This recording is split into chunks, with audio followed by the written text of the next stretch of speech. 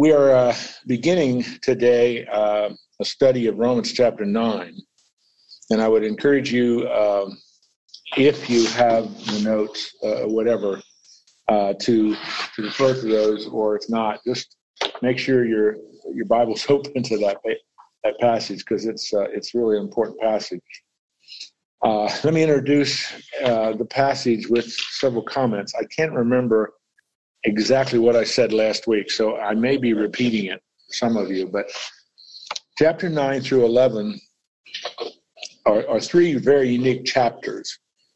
And at one level, when you immediately get into chapter 9, you think, wow, Paul is shifting gears. He seems to be talking about something completely different, and he is. So let's just kind of review real quickly the context. We know from chapter 3, verse 21 through the end of chapter 6, Paul stresses the importance of justification by faith, because the first three chapters of the book showed the universal condemnation of all humanity.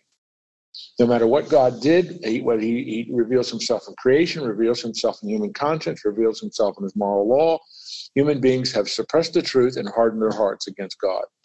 So what's the only hope? The only hope is Jesus. And through Jesus' death, burial, and resurrection, which we appropriate to our life by faith, God then declares us righteous, justification. In chapters 7 and 8, Paul shifts to the doctrine of sanctification. We put our faith in Christ, we're declared righteous. Now, the practical elements of our life begin to be worked out, where God the Father conforms us into the image of his Son through the Holy Spirit. And we spent a lot of time seeing that. We saw Paul's struggle in chapter 7, an intense, transparent, honest review of his life, summarized in that famous statement, I do what I don't want to do, can't do what I want to do. Woe is me. And so the answer is chapter 8, it's the Holy Spirit. And that's just a triumphant chapter. I think it's one of the most important chapters, practically speaking, in the whole Bible. Now, all of that is optimistic, it's positive, because God acts to change us. Because the first three chapters show we are in trouble. And Paul elucidates clearly what God did to reconcile us, theme of chapter 5, through Jesus, that we appropriate by faith. But this is hanging over Paul, looming over the discussion that he has been engaged in with the Jews. Jesus was a Jew. All the early apostles were Jews. The early converts were Jews. This is the covenant people of God, and yet they have rejected Jesus. Now, obviously, many have accepted him, but for the most part, in the first century, Paul would look around and say, most of my people have rejected Jesus as the Messiah. So this is a dilemma for Paul. Now, in one sense, I don't know if it really is, but I think it is, because he uses words like great sorrow, unceasing anguish, my conscience bears witness, these first two verses. This is a really deep-seated issue for Paul. What about my people? And so as he works through that, he raises another question that he wants to answer. If my people have rejected Jesus as a Messiah, is God done with the Jewish people? Put it this way. They had their chance. They blew it. Now God's done. They had the opportunity. Jesus walked in their towns, in their villages, in their cities. They heard him teach. They saw him do messianic miracles, and yet they rejected him. And so heavy on Paul's heart is, if I could only change that. And so what he does is he launches in to a heavily theological discussion that God always intended for the Gentiles to be brought into the place of blessing. He will use the analogy of an olive tree, the olive tree of blessing. That God wants to graft into the olive tree of blessing, the roots of which are the fathers, the patriarchs of the Jewish faith, Abraham, Isaac, Jacob, all the covenant promises God made. And he grafts the Gentiles in. That was always God's intent. And so he focuses in chapter 9 on God's electing grace, and he focuses in on chapter 10 in Israel's culpability. Is that a big word? You know what culpability means? They are responsible. Their responsible choice of rejecting Jesus, they're culpable for that. And then chapter 11, where he lays out that God is not done with the Jewish people. Indeed, when Christ returns in his second advent, those Jews who are alive will embrace Jesus as the Messiah. In Romans 11:26, all of this will be saved. They will look upon him whom they pierced, and they will believe. So that's the big picture of these chapters. And it is an extremely important section for you and me today, because there is a growing, granted it's still a minority, praise the Lord, but there's a growing group of Christians who are embracing what is called replacement theology, which is the idea, replacement, that the church replaces Israel, God's done with the Jews. They have no hope. They had their chance, they rejected Jesus, God's done with them. And that whole idea, if I could, I don't mean to be polemical here or unkind, that's the official theology of the Roman Catholic Church. That's their official statement. That's what they have taught for, about 1,500 years, and it is the official statement in their dogma. Now, I would say 90% of the Roman Catholics, they don't understand that and do not know that. But that is the official position. It's not taught much. It's not articulated much. And again, as a matter of fact, most people don't even talk about things like that in any of our churches. But for Paul in the first century, this was an extremely important issue. So what I just gave is a quick overview. Are you with me? Did I lose you? I just want to clarify. Yeah. The position you just spoke of the Catholic Church. The official position. Yeah, that is not the biblical position. I would say it is not the biblical position. Yeah, very good. I was under the impression you made this sound like a good thing, and I just wanted to clarify that. Yeah. No. I'm glad you clarified it, because I do not see that as a good thing. All right. If there are no questions, and apparently there aren't, if you're going to follow in your notes or however you want to do this, because the argument that he's going to present is a tight one, and you have to follow each segment of it. So let's look at the first 5 verses, because in the first 5 verses of chapter 9, we really see the heart of Paul. In a way, you really see the pastor's heart here. He's grieving about something. He's sorrowful about something. Listen to what he writes. I'm speaking the truth in Christ. I am not lying. My conscience bears witness in the Holy Spirit. Now, that little phrase, I am not lying, my conscience bears me witness in the Holy Spirit, it's almost like he's making a vow. I swear, I'm swearing on something. This is really important. I'm telling you the truth. And so there's an intensity about his words here. I'm telling the truth to you. I'm paraphrasing it. And I'm not lying. My conscience bears me witness in the Holy Spirit. So my conscience and the Holy Spirit are speaking as one here. What are you telling us the truth about? What are you revealing? Verse 2, that I have great sorrow and unceasing anguish in my heart. What is that unceasing anguish, that sorrow? That my brothers and sisters that are Jewish are not saved, are not justified, have not embraced Christ.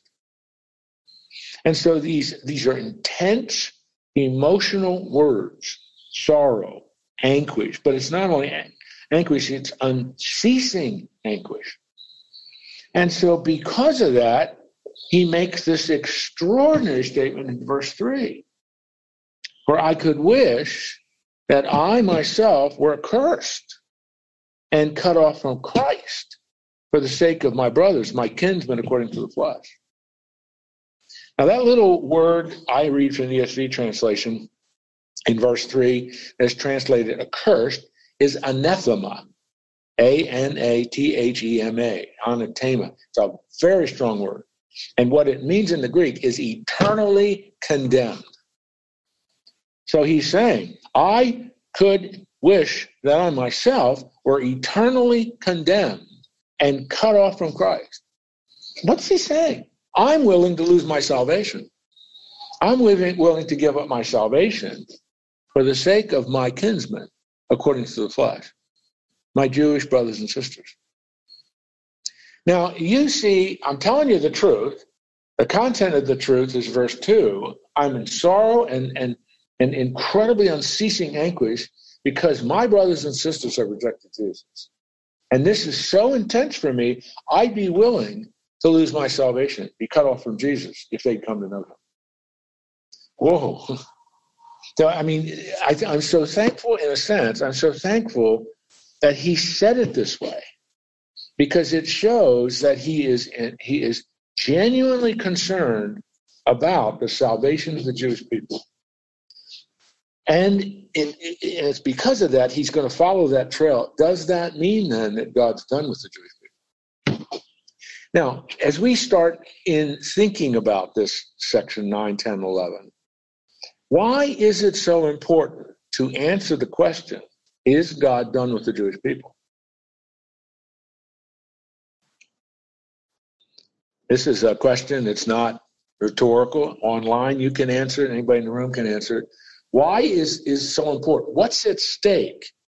As you answer the question, is God done with the Jewish people? What's at stake there? Their salvation. Yes, their eternal salvation, where they're going to spend eternity. But there's also something else at stake here. At stake is God's promise. That's right, Fred. God's promise. He made a covenantal promise to the Jews. We call that the Abrahamic covenant. Remember that? God made we've reviewed this a number of times. The Abrahamic covenant is an unconditional, unilateral covenant. And if God's done with the Jews, then he's breaking that covenant. Follow me? That's why this is really a big deal in Scripture. And that's why Paul is raising this question. And he shows us that's what he means by what he says in verse 4 and verse 5. Look at those verses. They are all Israelites. To them belong adoption, the glory, the covenants, the giving of the law, the worship, and the promises. To them belong the patriarchs, Abraham, Isaac, and Jacob. And from their race, according to the flesh, is the Christ. The Messiah is Jewish, who is God over all. And I want to talk about that statement in just a minute. So in these verse 4 and verse 5, Paul has reviewed what in effect is the Abrahamic covenant. This is a big deal because their rejection of Jesus as the Messiah and the possibility that God's done with the Jews, which he's hypothetically hinting at, has at stake the entire covenantal arrangement God has with the Jewish people. Now those words, look at those words in verse 4, the adoption. And of course, that refers to God chose them, Abraham, he chooses him, and adopted them in effect as his children. He speaks of them as the children of Israel, the children of the covenant.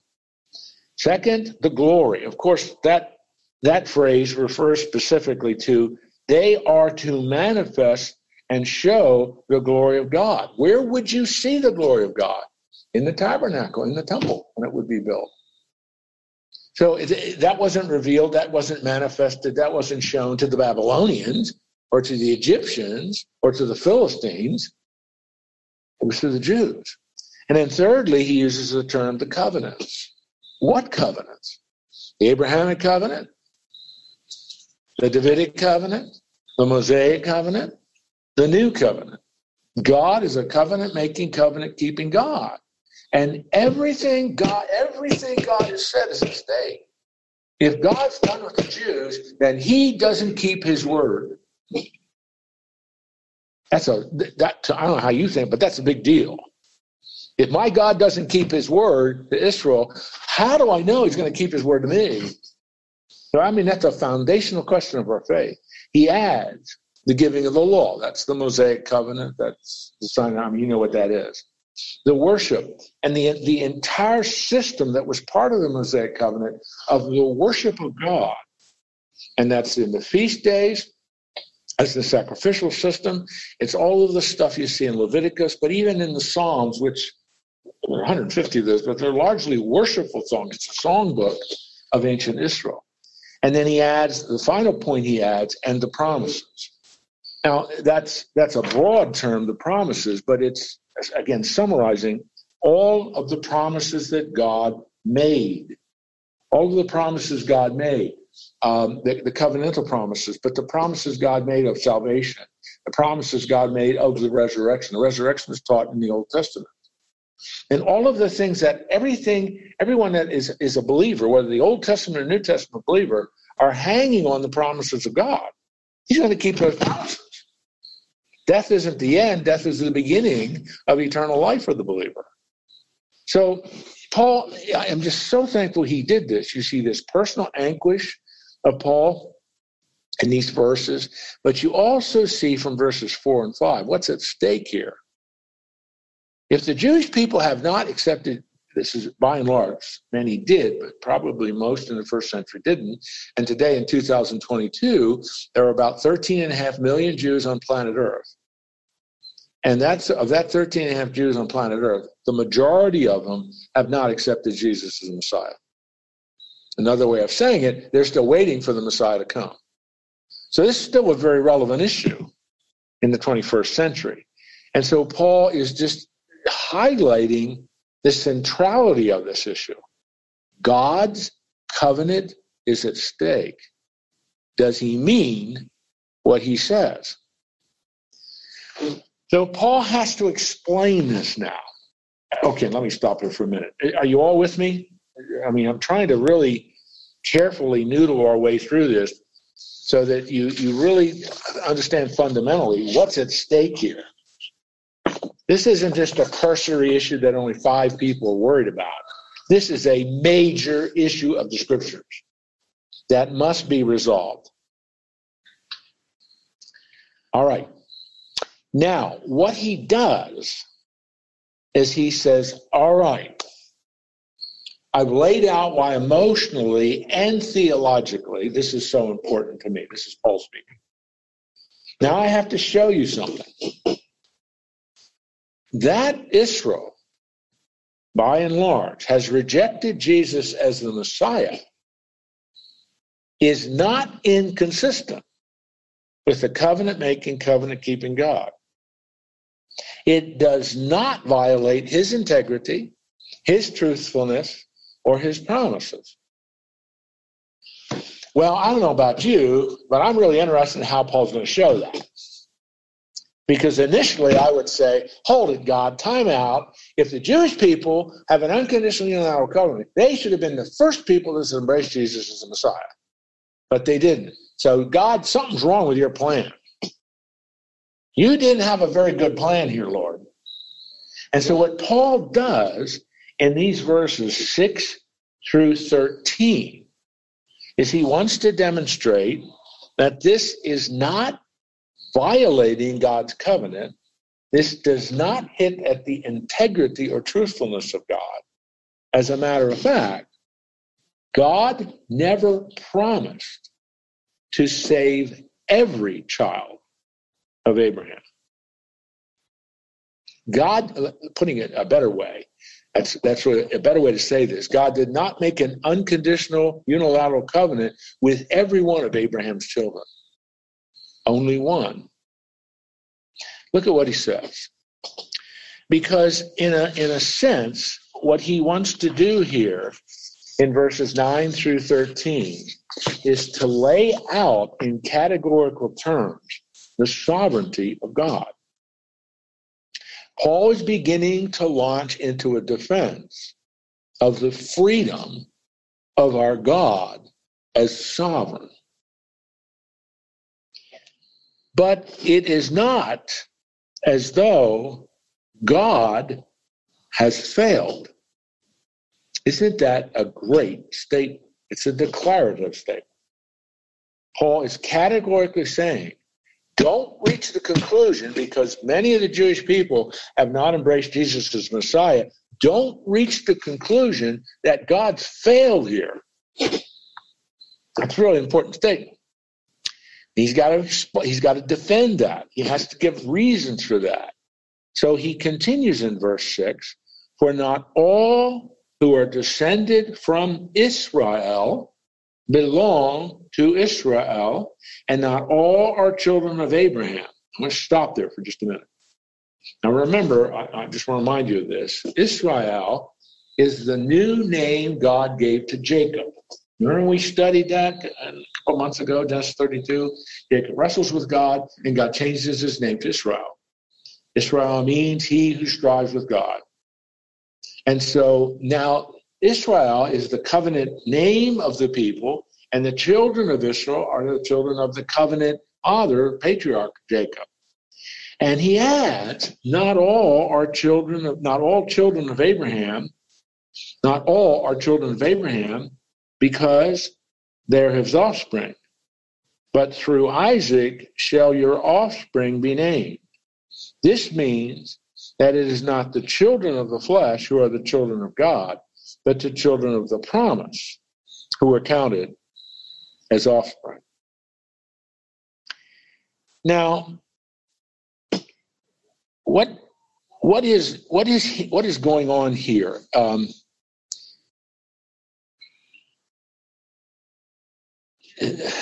trying to decide whether I want to get into this technical stuff, but I'm going to do it. Okay, I'm going to do it.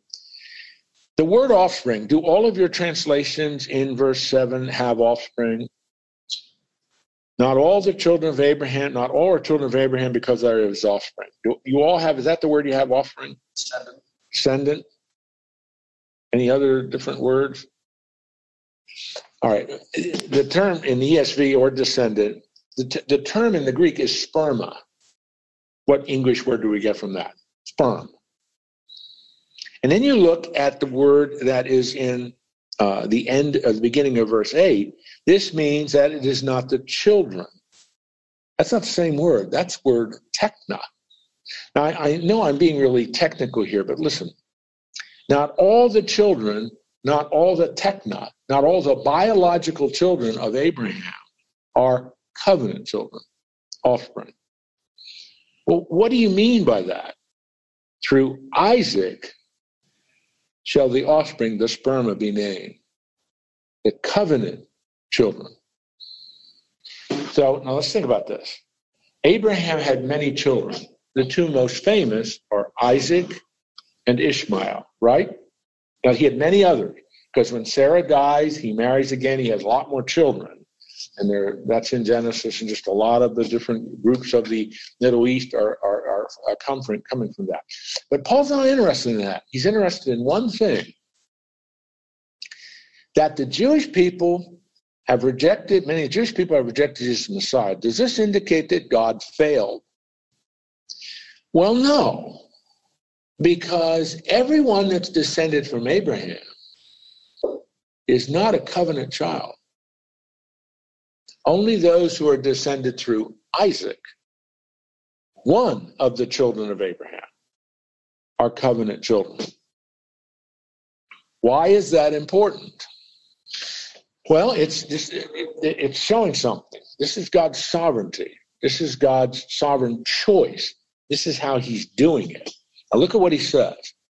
In verse 9, for this is what the promise said. About this time next year, he quoted from Genesis 18, about this time next year I will return and Sarah will have a son. And not only so, but also when Rebekah had conceived children by one man, our forefather Isaac, though they were not yet born and had done neither good or bad, in order for God's purpose of election might continue, not because of works, but because of one who calls, she was told, the older will serve the younger. And as God said in Malachi chapter 1, verse 23, Jacob I loved, Esau I hated.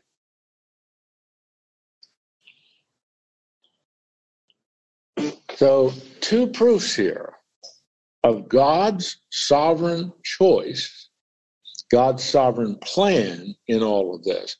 God's plan isn't failing. Here's God's plan. Not all the children of Israel not all the children of Abraham are covenant children. He chose Isaac, not Ishmael. He chose Jacob, not Esau. What is that emphasizing? God's sovereignty.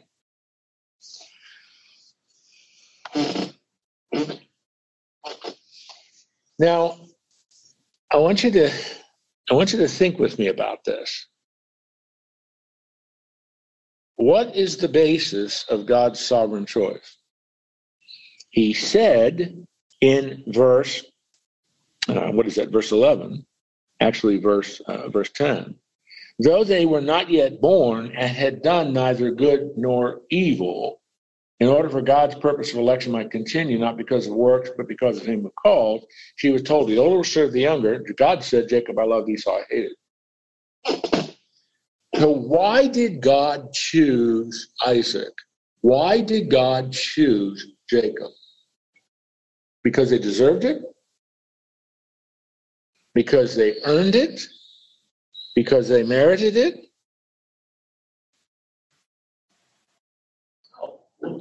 No. So God's choice of Isaac, God's choice of Jacob, is based on his grace. Isn't it? What did he just say? It's not because they did anything good or bad. It's not because of works. Neither one of these guys, Isaac or Jacob, earned it or merited it or deserved it. God's sovereign choice is based on his grace.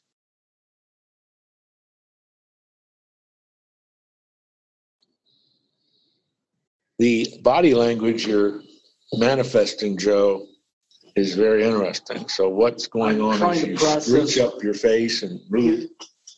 Why would he, we can't answer this, but why God's grace is extended? Why was that same grace not extended to Esau or other siblings of Isaac? So I'm struggle with it. Implicit in your question, Joe, is that God's being unjust and unfair. That's implicit in your question. Oh. Well, a light bulb partially went on there for a second. Well, don't extinguish it. Let it keep burning there.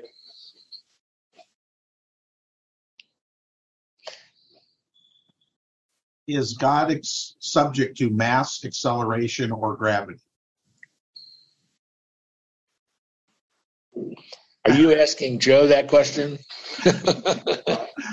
Well, if you believe that God is subject to mass, acceleration, and gravity, and therefore must live within time rather than being he who inhabits eternity, then that limitation, if we're projecting God in our own image, as opposed to the other way around, would be problematic. But we just said last week that those he foreknew, right? Yeah, that's right. He's not subject to time. He can see a perspective that is broader than ours.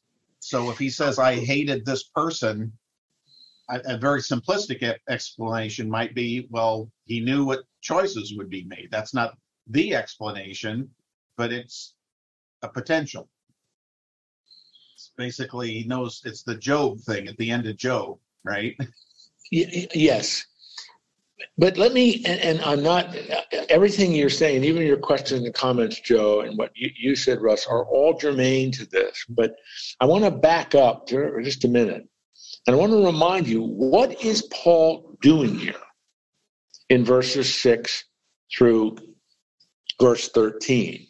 He's defending a proposition that God is sovereign. And God's choice in his sovereignty, he used the word election, he used the word calling in verse 11, which focus on this is what God has chosen to do. And he's making it very clear that God in his sovereignty has the freedom to do what he wants to do. And you and I as creatures can't look at God and say, that's not fair. I want you to explain why you didn't extend the same grace to Esau. Now listen, as I said last week when we were talking about this, I know some of you are saying, oh, I don't really want to talk about it. But you must talk about this. You must think about this. You must engage this with your mind. This is loving the Lord your God with your mind, because this subject here is God. And if God is sovereign, you and I must defend the freedom of God as our sovereign to do what he wants. But now listen, when he does what he wants, it is never unjust or it's never unfair. The focus of these verses, like the end of chapter 8, the focus of these verses is on the right-hand side of the railroad track. It's focusing on divine sovereignty, period. It is not focusing on human freedom. That's not what it's focusing on. It's not focusing on the responsible choice and decisions that the human being made. I mean, I could make a very strong case that Esau did not deserve God's grace. He was a jerk. He treated the promise of God frivolously and exchanged it for a bowl of soup. That doesn't mean that God is not kind and compassionate and gracious to Esau, but just on the left-hand side of the railroad track, Esau didn't deserve it. But that's not the point. That's not what Paul's saying here. God chose Jacob. And that's the point he's making in verse 11. When these boys are still in Rebekah's womb, God made the choice. Rebekah, Jacob is going to be the covenant son, even though he's not the firstborn. I am choosing Jacob. And he says that was not based on what the boys did. In the womb, they're neither good nor bad. They haven't done anything. And it's not because of their works, he says at the end of verse 11. Well, then why? He chose them. It's his freedom as a sovereign God of this universe to choose. But when he chooses, it's never unjust and it's never unfair. So Paul is defending the freedom of our sovereign God to do what he wishes to do to accomplish his plan.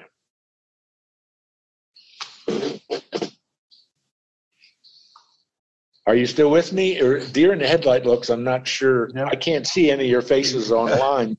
Yep, we're good. Glenn, go ahead. God is not capricious. We don't worship a capricious God.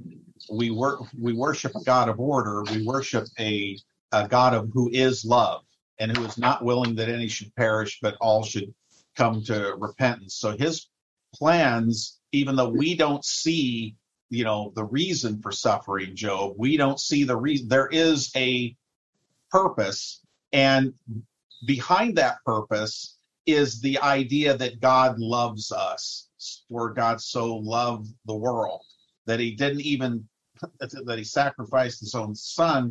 That's why we can have faith, is because of the nature of God. We don't worship a capricious God that's like, oh, you're good one day, you're bad the next day.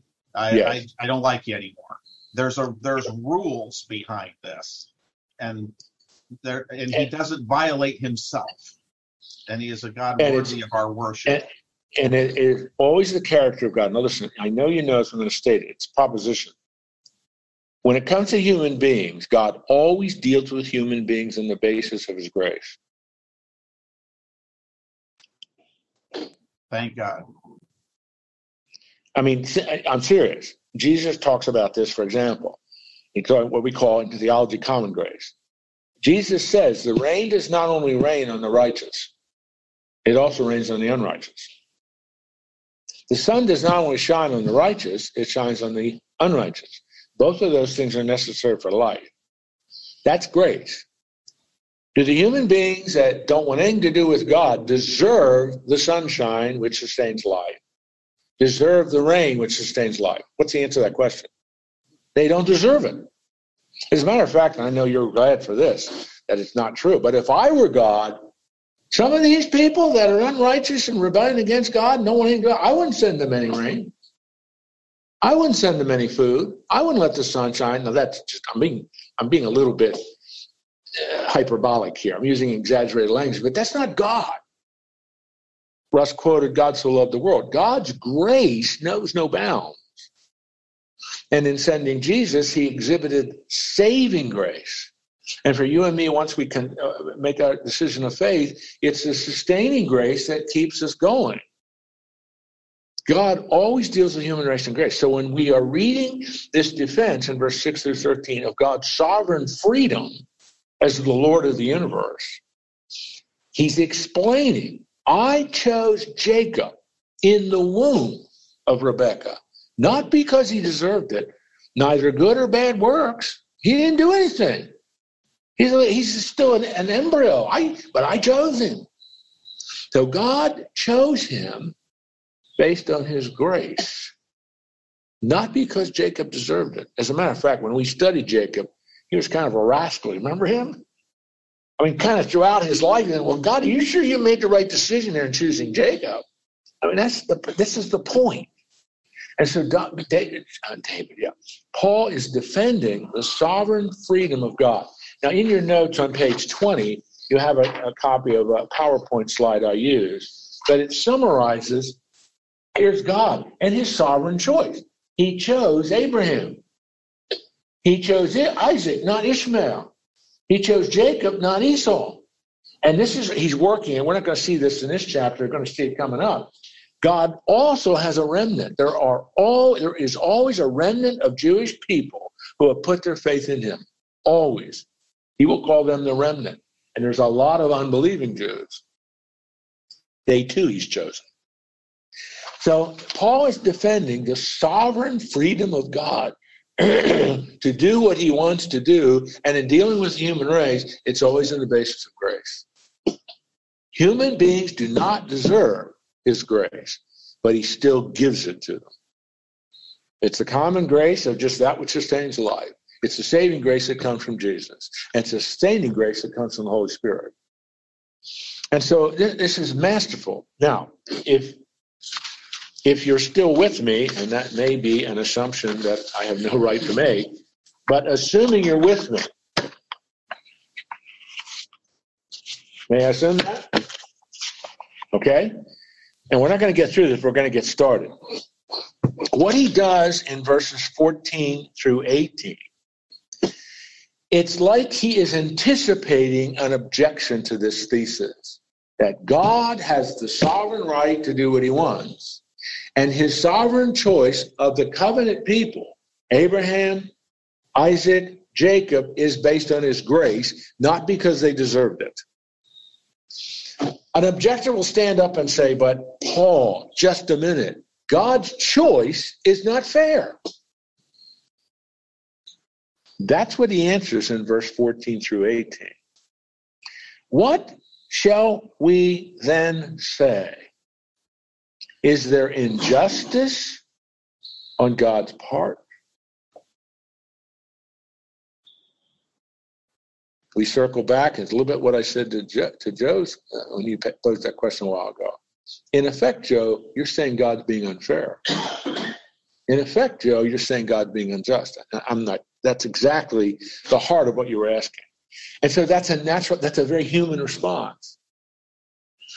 Remember, this is God the sovereign choosing, the defense of God's freedom to choose, because he's the sovereign Lord of the universe. And Paul's saying, it's going to be very normal for somebody to say, God's unjust in the way he did this. God's unfair in the way he did this. And so Paul answers that rhetorical question at the end of verse 14 in the strongest way you can say no in the Greek language, meganoita, by no means. So what he has to do is show that God is not unjust. So how's he going to do that? Verse 16. For he says to Moses, I will have mercy on whom I have mercy. I will have compassion on whom I have compassion. That's a quote from Exodus 33, verse 19. Those key words, mercy and compassion. Does a human being earn mercy? Does a human being deserve mercy? Does a human being earn compassion? Deserve compassion? Paul says, quoting from what the Lord said to Moses, Moses, I will have mercy on whom I want to have mercy.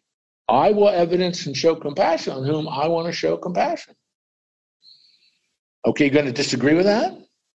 Are we going to say, but Lord, you can't do it that way. You have to follow my criteria for deciding on whom you're going to show grace and mercy and compassion. Can you understand the audacity of a human being, a created creature, saying to God, I want to choose whom you should have mercy on. And when you make the choice of whom you're going to show mercy on, I'm going to disagree with you. Is that all right, Lord? And the Lord's going to say, no, I'm the sovereign Lord. So then, verse 16, Paul draws a conclusion now. So then it depends. What's the it referring to? God's choice to show mercy, God's choice to show compassion. Not on human will or exertion, but on God who has mercy. It's not the freedom of the human being. It's the freedom of the sovereign God who never does anything unjust and never does anything unfair. That's what Paul's saying. Mercy and compassion is not dependent on the human being because, quite frankly, they don't deserve any of God's mercy or compassion. But God chooses to show mercy and compassion. For the scripture says to Pharaoh, he's quoting here from, and it's a part of the dialogue that's in Exodus chapter 9, verse 16. For this very purpose I have raised you up, that I might show my power in you, and that my name might be proclaimed in all the earth. So then he, God, has mercy on whomever he wills, and he hardens whomever he will. I hadn't talked about that. Now he brings it up. God's sovereign freedom not only involves whom he's going to show mercy upon, but also whom he's going to harden. Harden in this sense refers to a hardening of the heart. Hardening of the heart. Isn't that, when you go back and read from Exodus 7, 8, 9 into 10, the 10 plagues on Egypt, which resulted in Pharaoh letting the Jewish people go and be free. Remember the first several plagues? The text says, and Pharaoh hardened his heart, and Pharaoh hardened his heart, and Pharaoh hardened his heart, Pharaoh hardened his heart. Then the next plague, and God hardened Pharaoh's heart. God hardened Pharaoh's heart. And it goes through to the end of that narrative. This raises theological questions, but the key point is God hardened his heart. Now, most expositors, if I can quickly go down that bunny trail, most expositors see the railroad tracks there. Pharaoh, in his freedom as a responsible human being, responds to God by hardening his heart, and he does it numerous times. But only known to God, he crossed that point, that line, that boundary. He will never repent. Therefore, in my sovereignty, I'm going to harden his heart so that my glory may be revealed. And so Amenhotep II, who was the Pharaoh of the Exodus, rejected God through the plagues again and again and again. And then God said, you crossed that line. Therefore, I will harden your heart now to reveal my glory and my power. And the story of the Exodus is one of the greatest stories told. Even Cecil B. DeMille made millions and millions of dollars on the Ten Commandments, where he depicted very graphically and majestically those plagues in Egypt. Now, I'm saying all that because Paul is taking this now to a key level. Can I charge God in his sovereign freedom, exercising that, with being unjust and unfair? No. Mercy is at the core of God's being.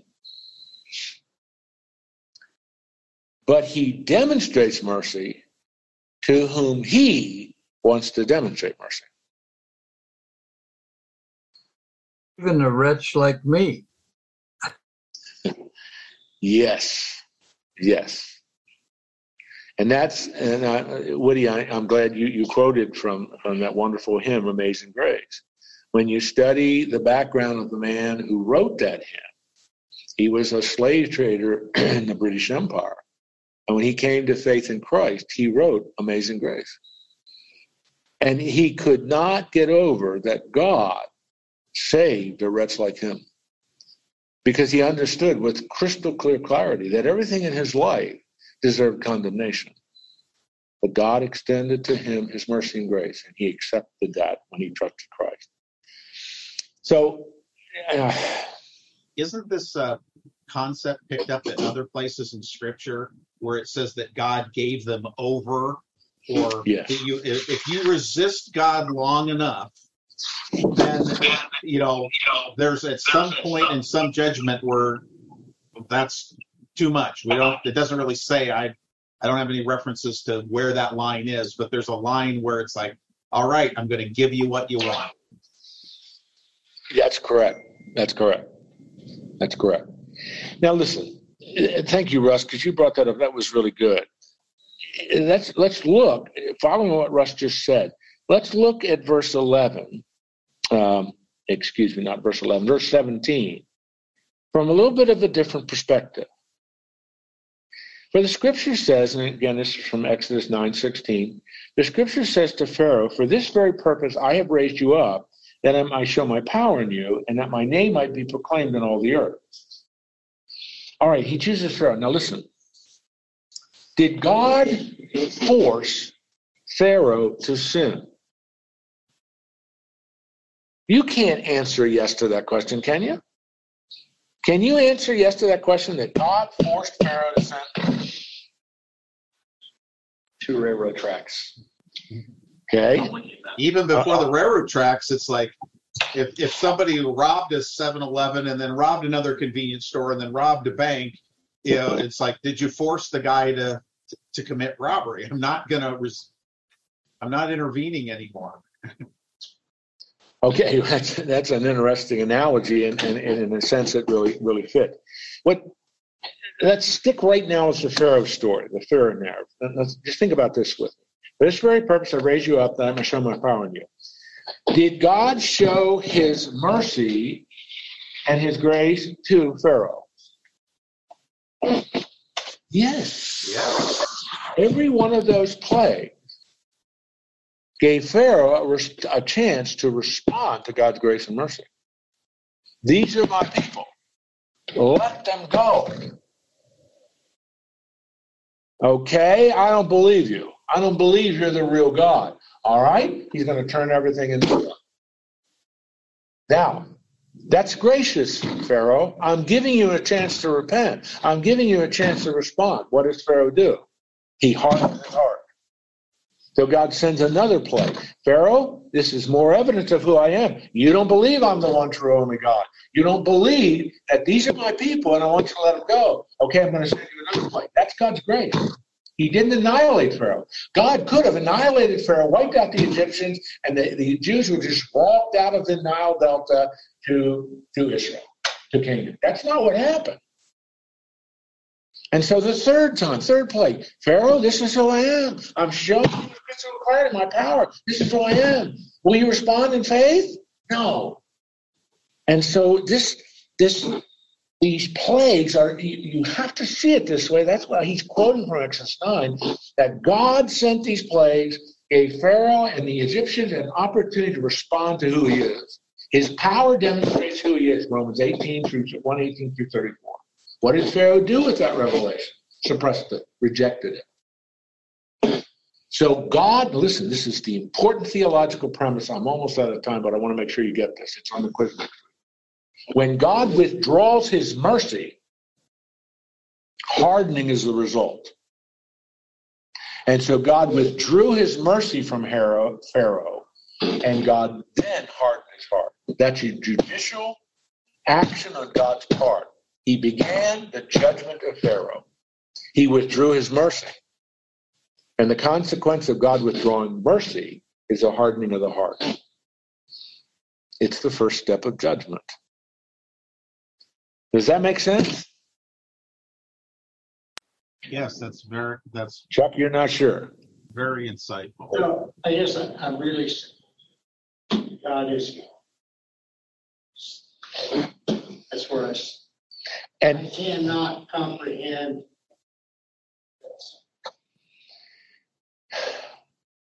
that's okay. You still believe it. That God is sovereign. And that is, for so many, that's satisfactory. But the result, the reality is, they're going to see, some people are going to stand up and say, God's not being fair here. God's being unjust here. And again, if I can put it this way, if I can summarize the theological essence of this little section, 14 through 18, is God unjust? God's being unfair. And Paul says, no. God is a God of mercy. I will have mercy on whom I want to have mercy, compassion on whom I want to have compassion. But when I withdraw my mercy, the consequences harden me. Because as I withdraw my mercy, I'm beginning to institute judgment. And I want you to see the plagues in that way. This is Romans 1:18 through 34 in action. God is revealing his power through his creation in all the incredible things he does in the land of Egypt along the Nile River. And each one of those gave Pharaoh a chance to respond.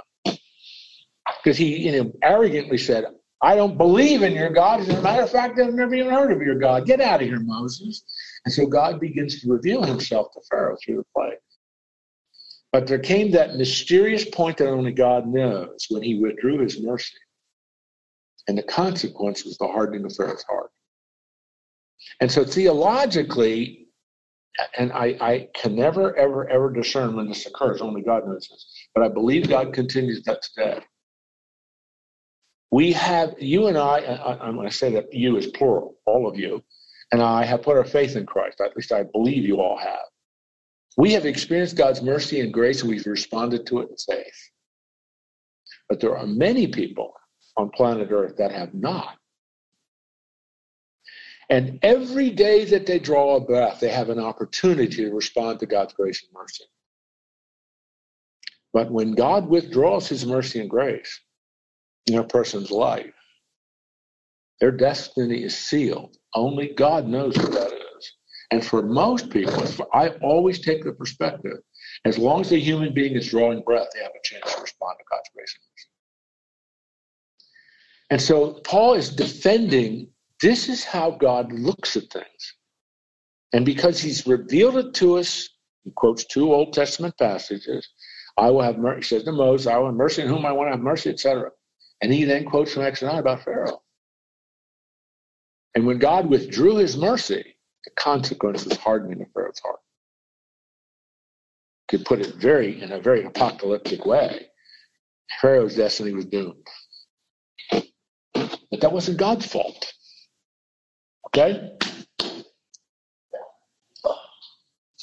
I want to ask something, but I'm not sure I should because it could be Bunny Trail, or it could be so Listen, this class, this hour has been Bunny Trail after Bunny Trail. So ask your question. Let's not. You wrap it up as you see fit. No, I don't want to wrap it up. I want to answer your question. So it is feasible, not feasible. As we've referred to in the past, picking up the gift of salvation. That gift may not be there for some people if based on God withdrawing his grace, the hardening of their hearts. We refer to Pharaoh here. Well, you may not be able to pick up that receive salvation. But let's do it. Let's put it this way. Hypothetically, what you are saying there is perhaps true. But don't you ever try to figure out where God has withdrawn his mercy, which life he's withdrawn his mercy, and to make the conclusion they're already doomed. Asking that? Or you're telling me don't try. No. I mean you, but I mean we. No matter who we are, we never have the right to make that kind of a discerning conclusion about somebody's life. You know what I mean? But the Lord does. But this is the specific example of Pharaoh. That's what he's citing. That's what happened in Pharaoh's life. God withdrew his mercy, and Pharaoh, the consequence was hardening of his heart, which is an act of God's judgment.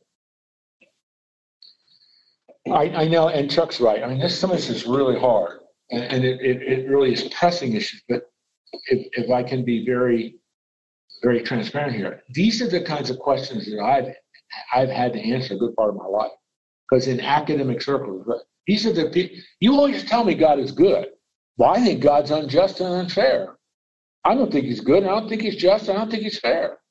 That's what Paul's answering here. Because when you start focusing on the right-hand side of the railroad track and the character of God, those natural questions, and especially American, because we always say everything should be fair and equal and just for everybody. And when you see something like, well, that's unfair. And so when it gets into these kinds of issues, when it gets into the salvation issues, ultimately your observation is going to be God's being unjust in what he's doing. And you and I should be able, first of all, in our own hearts, no, he's not. And I always begin, as I said earlier, with the proposition, God always deals with human beings on the basis of his grace. Because if God only dealt with human beings on the basis of justice, there would be absolutely no hope for any human being who's ever lived. And so we keep coming, this is the character of God in action. And so in our hearts, we must be convinced God is not unfair, not unjust.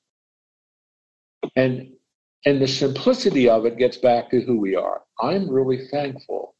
In my life in 1972, I put my faith in Jesus.